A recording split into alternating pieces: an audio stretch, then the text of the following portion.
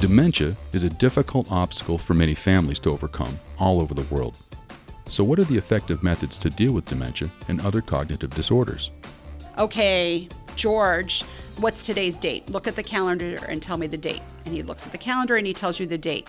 And then you literally wait 20 seconds. And you say, okay, George, what's today's date? And you don't really care if they remember the date. What you want them to remember is that they should look at the calendar. And you can use that for a variety of tasks. This is Campus on the Common, the podcast of bright ideas from Emerson College's School of Communication. Broadcasting from Boston, Massachusetts, I'm your host, Emerson College alumnus and Professor of Communication Studies, Mark Brody. In this episode, we'll talk with speech-language pathologist Laura Glufling-Tham about dementia, available resources for those with dementia, and the best ways to help patients with the disease. As a speech-language pathologist, prior to me coming here to work at Emerson, I worked in a variety of medical settings, acute rehabilitation hospital and a skilled nursing facility, and I worked with individuals who presented with various types of dementia. One person in particular was diagnosed with Alzheimer's dementia, which is one of many different types of dementia, and she had the decline over time where she had trouble with her thinking skills and her memory and her communication skills. She had a hard time communicating her thoughts and ideas.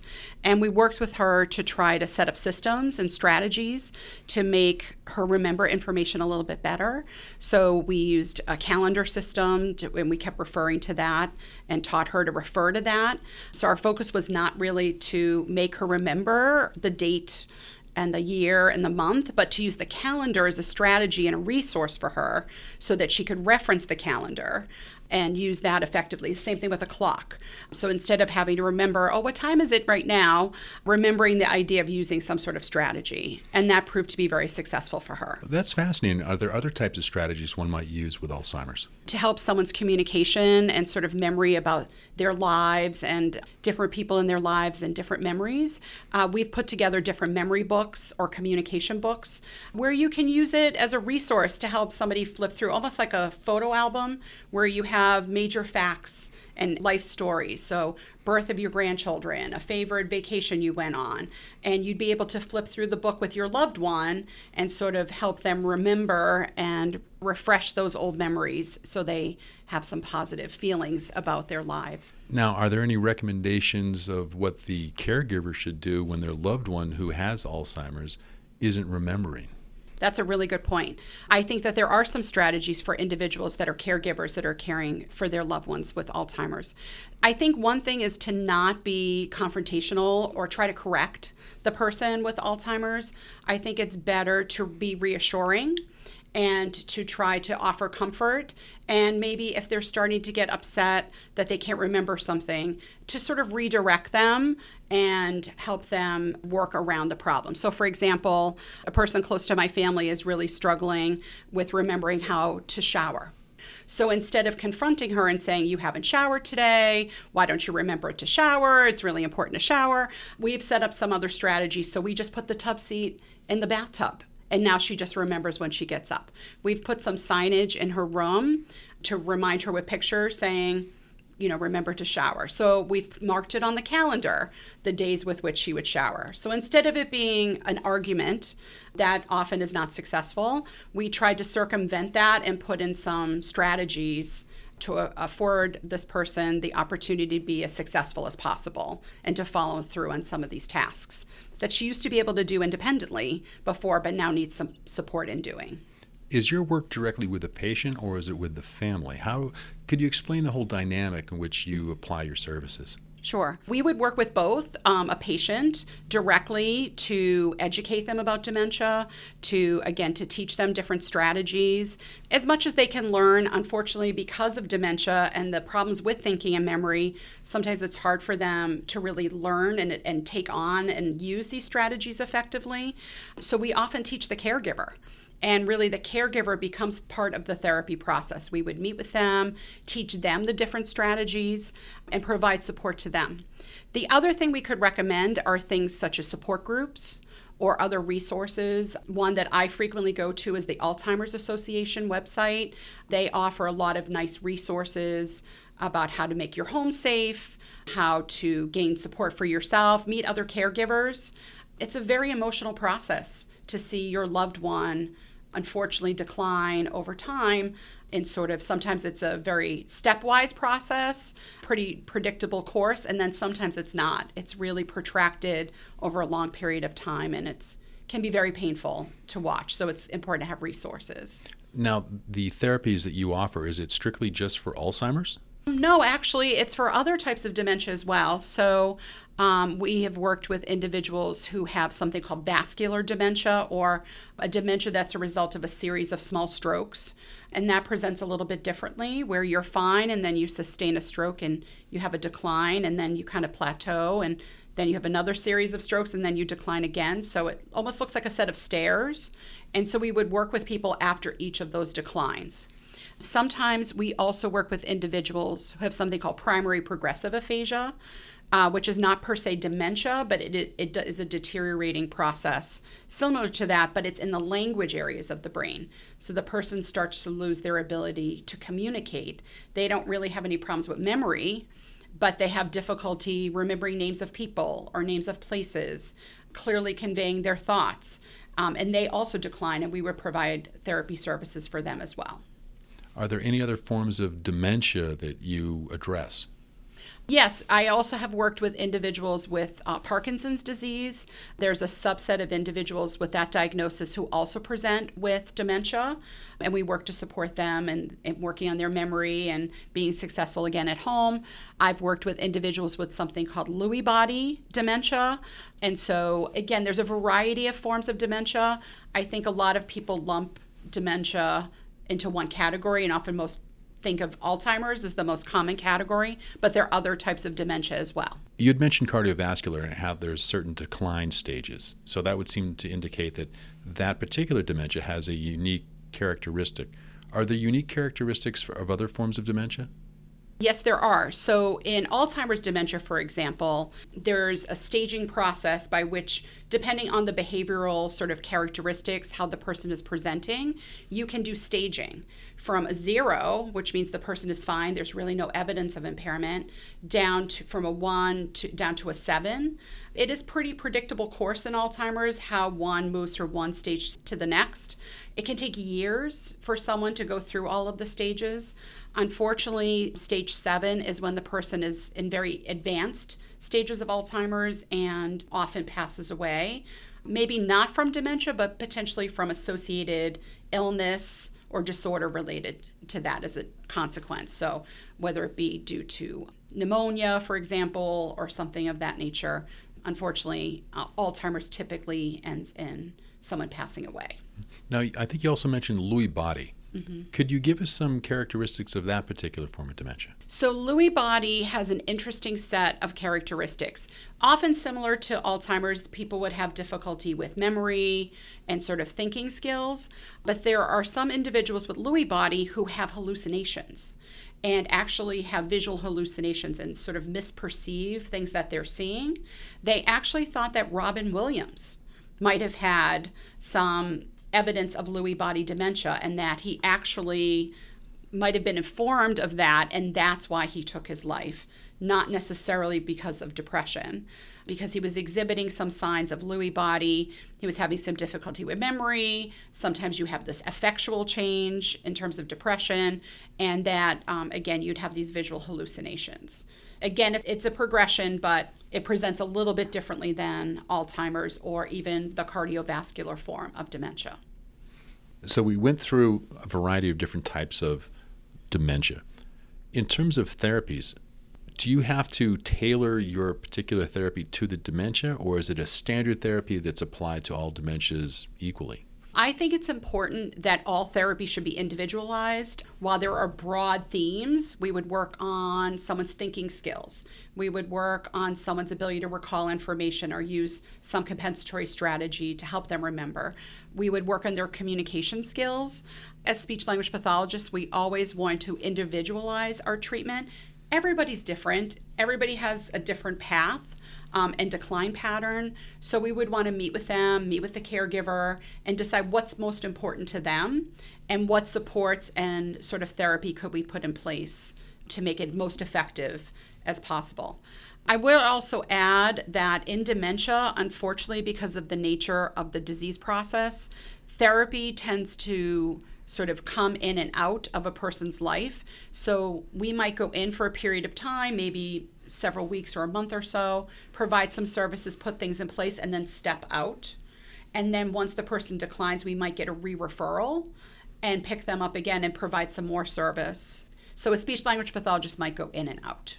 Is there a particular process involved to determine which therapy to apply? We would always do a really good intake interview. So we would gather information from the medical record. We would do a very good thorough interview.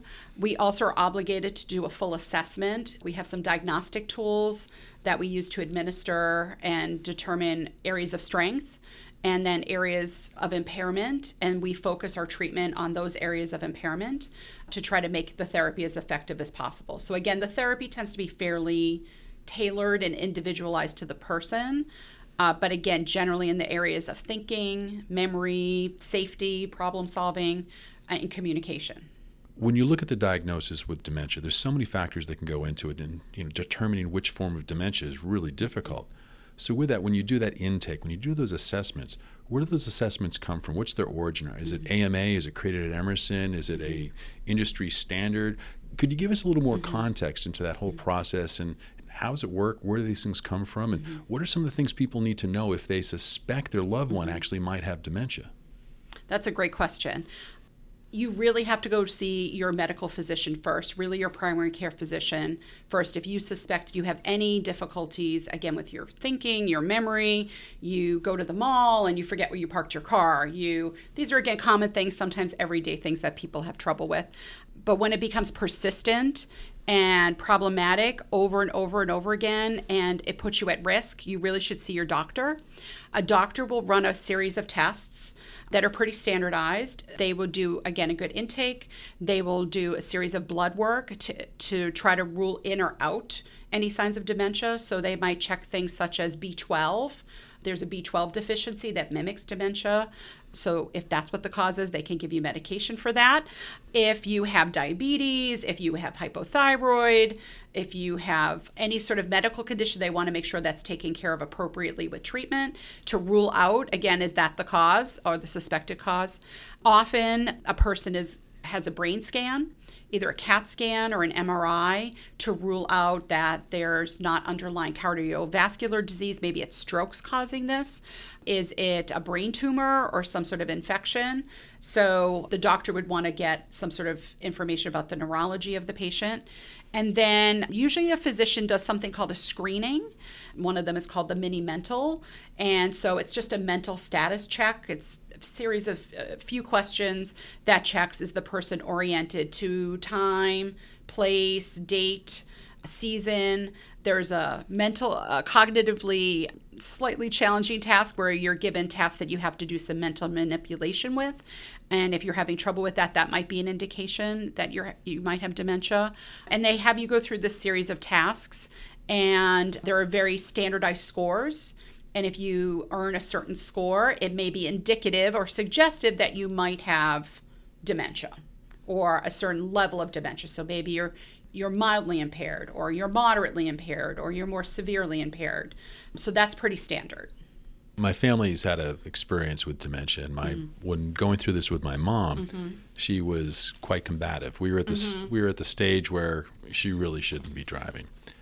Now, she was a retired nurse. Right. She's one of the super independent, tough as nails. Ex-Army nurse. Right. Yeah, real tough. Right. Literally still had her boots up until the day she died. Right. But getting her in was brutal. Brutal. And it wasn't until there was an unfortunate incident where that's usually what happens. She was sunsetting, meaning it was middle of the night. I get a call from the independent care manager saying your mom is walking down Route 9 in Brookline, going to the doctor's office at 1:30 in the morning. Right.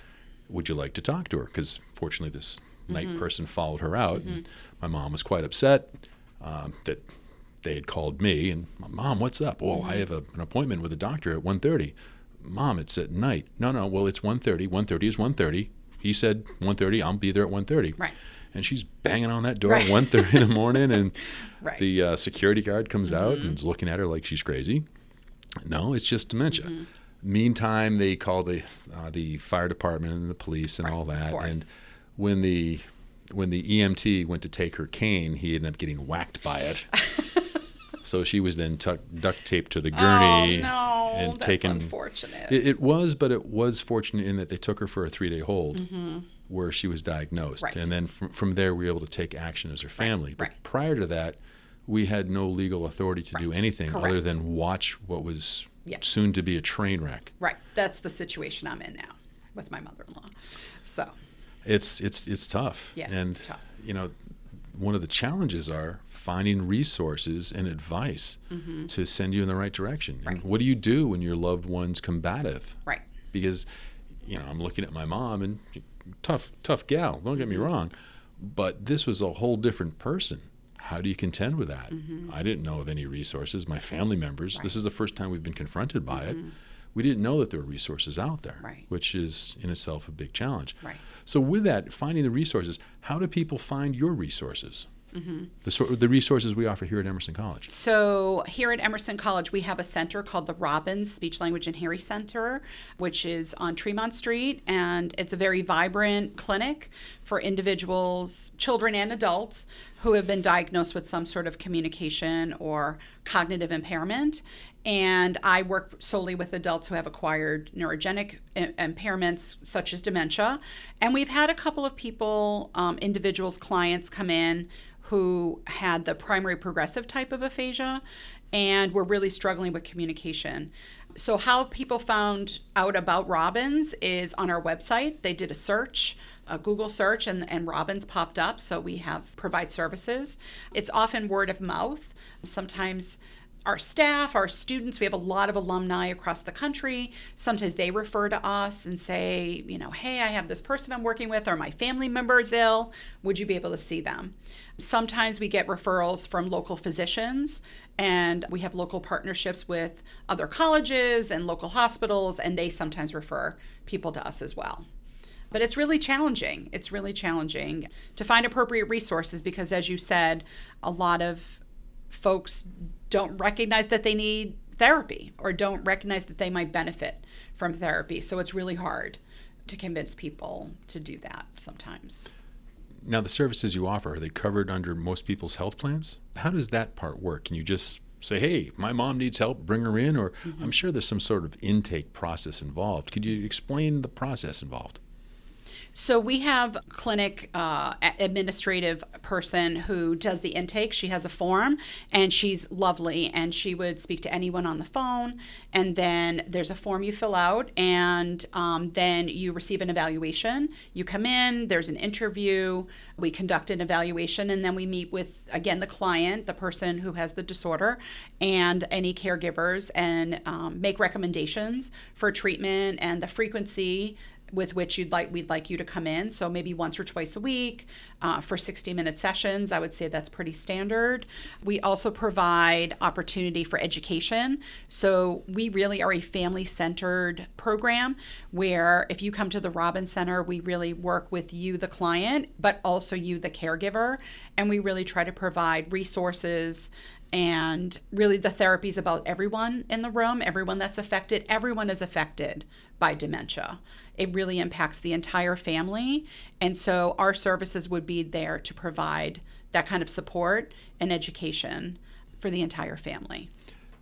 Now, is this like a teaching hospital environment? I know we have undergraduate and graduate programs that study this. Who are the people that deliver the therapies, and what's the role of students in terms of the Robbins Center? Great question. So first, I didn't answer your insurance question. So we do not turn anyone away if they're not able to pay. There is a private fee, a nominal fee of about $30 per session, which I think comparatively to some other community clinics is a pretty reasonable price. But if you are unable to pay, and we will never turn you away. We see everyone who requests service, and you can apply for a scholarship, and we will cover that. In terms of the therapy, again, I'm a speech-language pathologist, and one of my roles in the clinic is as a clinical instructor. So I oversee our graduate students who actually conduct the therapy. So our students in the graduate program are studying to become speech-language pathologists, and they have an opportunity to practice and to learn how to provide therapy services and how to conduct assessments and whatnot. But they're always supervised by a licensed and certified speech-language pathologist. That person's always in the room to ensure that it's quality therapy and that the students are doing the right thing for each individual that comes in. Could you explain the whole graduation requirements in terms of the degree you graduate with, and then how does it work with licensing? It's a 2-year graduate program, and all of the students in the program participate in obviously academic coursework, but they also have a clinical component, and we have to meet what we call ASHA standards, which is the American Speech, Language, and Hearing Association. They're our governing body, and there are certain requirements that all of the students have to meet in order to be eligible for certification to become a speech-language pathologist.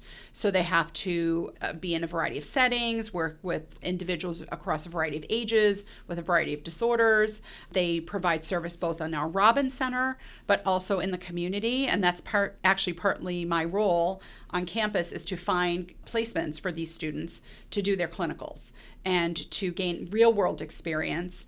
They're in schools, they might go to a hospital, they might be in a skilled nursing facility, they might be in private practice or early intervention centers, and then they meet the requirements for graduation, and they graduate, and then they have to do 9 months of a clinical fellowship period.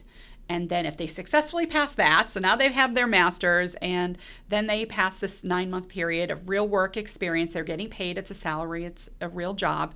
They get their C's, which means they are certified speech-language pathologists. Depending on the state you're in, there are different and individualized state licensure requirements that are separate from certification. And each student has to find out his or her own requirements for each state that they might live in. So Massachusetts is pretty parallel to what it is for ASHA, but there are other states that have extra requirements, and the student has to meet those. Bring this back to dementia. When you look at the therapies that are deployed to patients, are these standard therapies that go across all speech disorders? Is this just specifically for dementia, or could this apply to some other challenge that a younger person might have? Yes, that's a great question. There's one specific type of therapy that we often use in dementia that can also be used often in individuals who have sustained a traumatic brain injury, and that's called space retrieval therapy. And that's a well evidence-based practice sort of program that's in the literature where you are teaching someone how to, again, use compensatory strategies to help them remember information. So just like the example I brought up earlier, instead of having the person try to remember the date and get super frustrated that they can't remember that it's November 4th or whatever the date is, you teach them to refer to a calendar as a means of sort of remembering. So you do it on this time sampling. So you would say, okay, George, what's today's date? Look at the calendar and tell me the date. And he looks at the calendar and he tells you the date. And then you literally wait 20 seconds. And you say, okay, George, what's today's date? And you don't really care if they remember the date. What you want them to remember is that they should look at the calendar. And you can use that for a variety of tasks.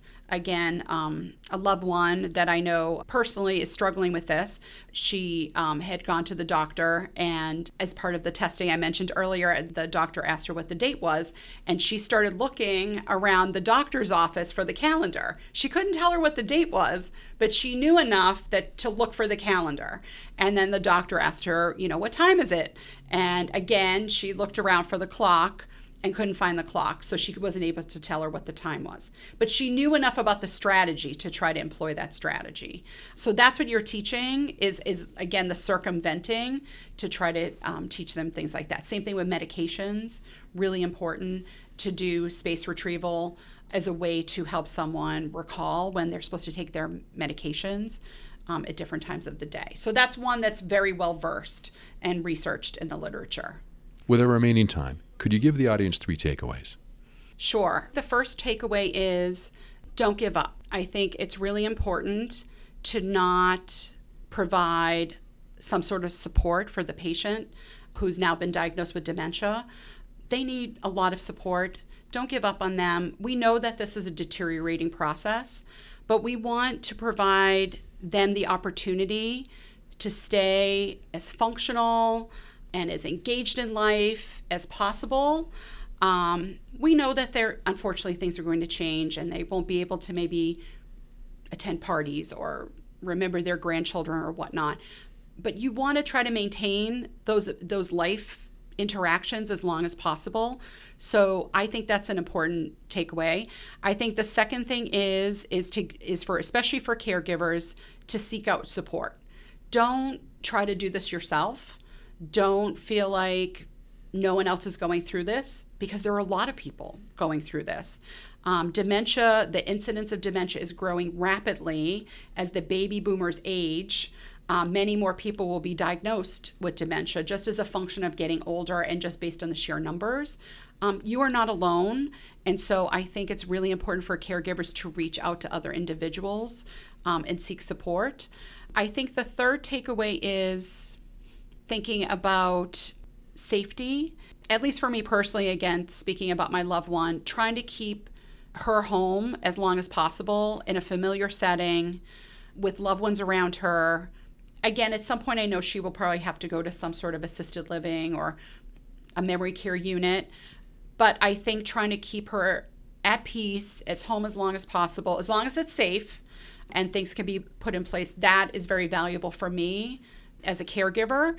And I'm trying to honor her request to stay home as long as possible. And I think that is a way to honor her and our love for her, is to try to do that. But when and if it becomes unsafe or too challenging, because at some point it may, then I think the more respectful thing would be to help her go to a place where their supports are there and someone can provide that kind of care and service for her through the rest of her life. Laura Glufling-Tham has more than 20 years of clinical experience working with adults who have cognitive-communicative disorders. An experienced clinical supervisor and teacher, she works at Emerson College's Robbins Speech, Language, and Hearing Center. There, she supervises graduate students as they conduct evaluations and therapy with adult clients who present with various neurogenic communication disorders. I'm Emerson College alumnus and professor of communication studies Mark Brody. We had studio help from associate producers Sam DeCoste and Lucas Poyser. Campus on the Common is a production of Emerson College School of Communications. Subscribe on Apple Podcasts, Stitcher, Spotify, and wherever you listen to podcasts.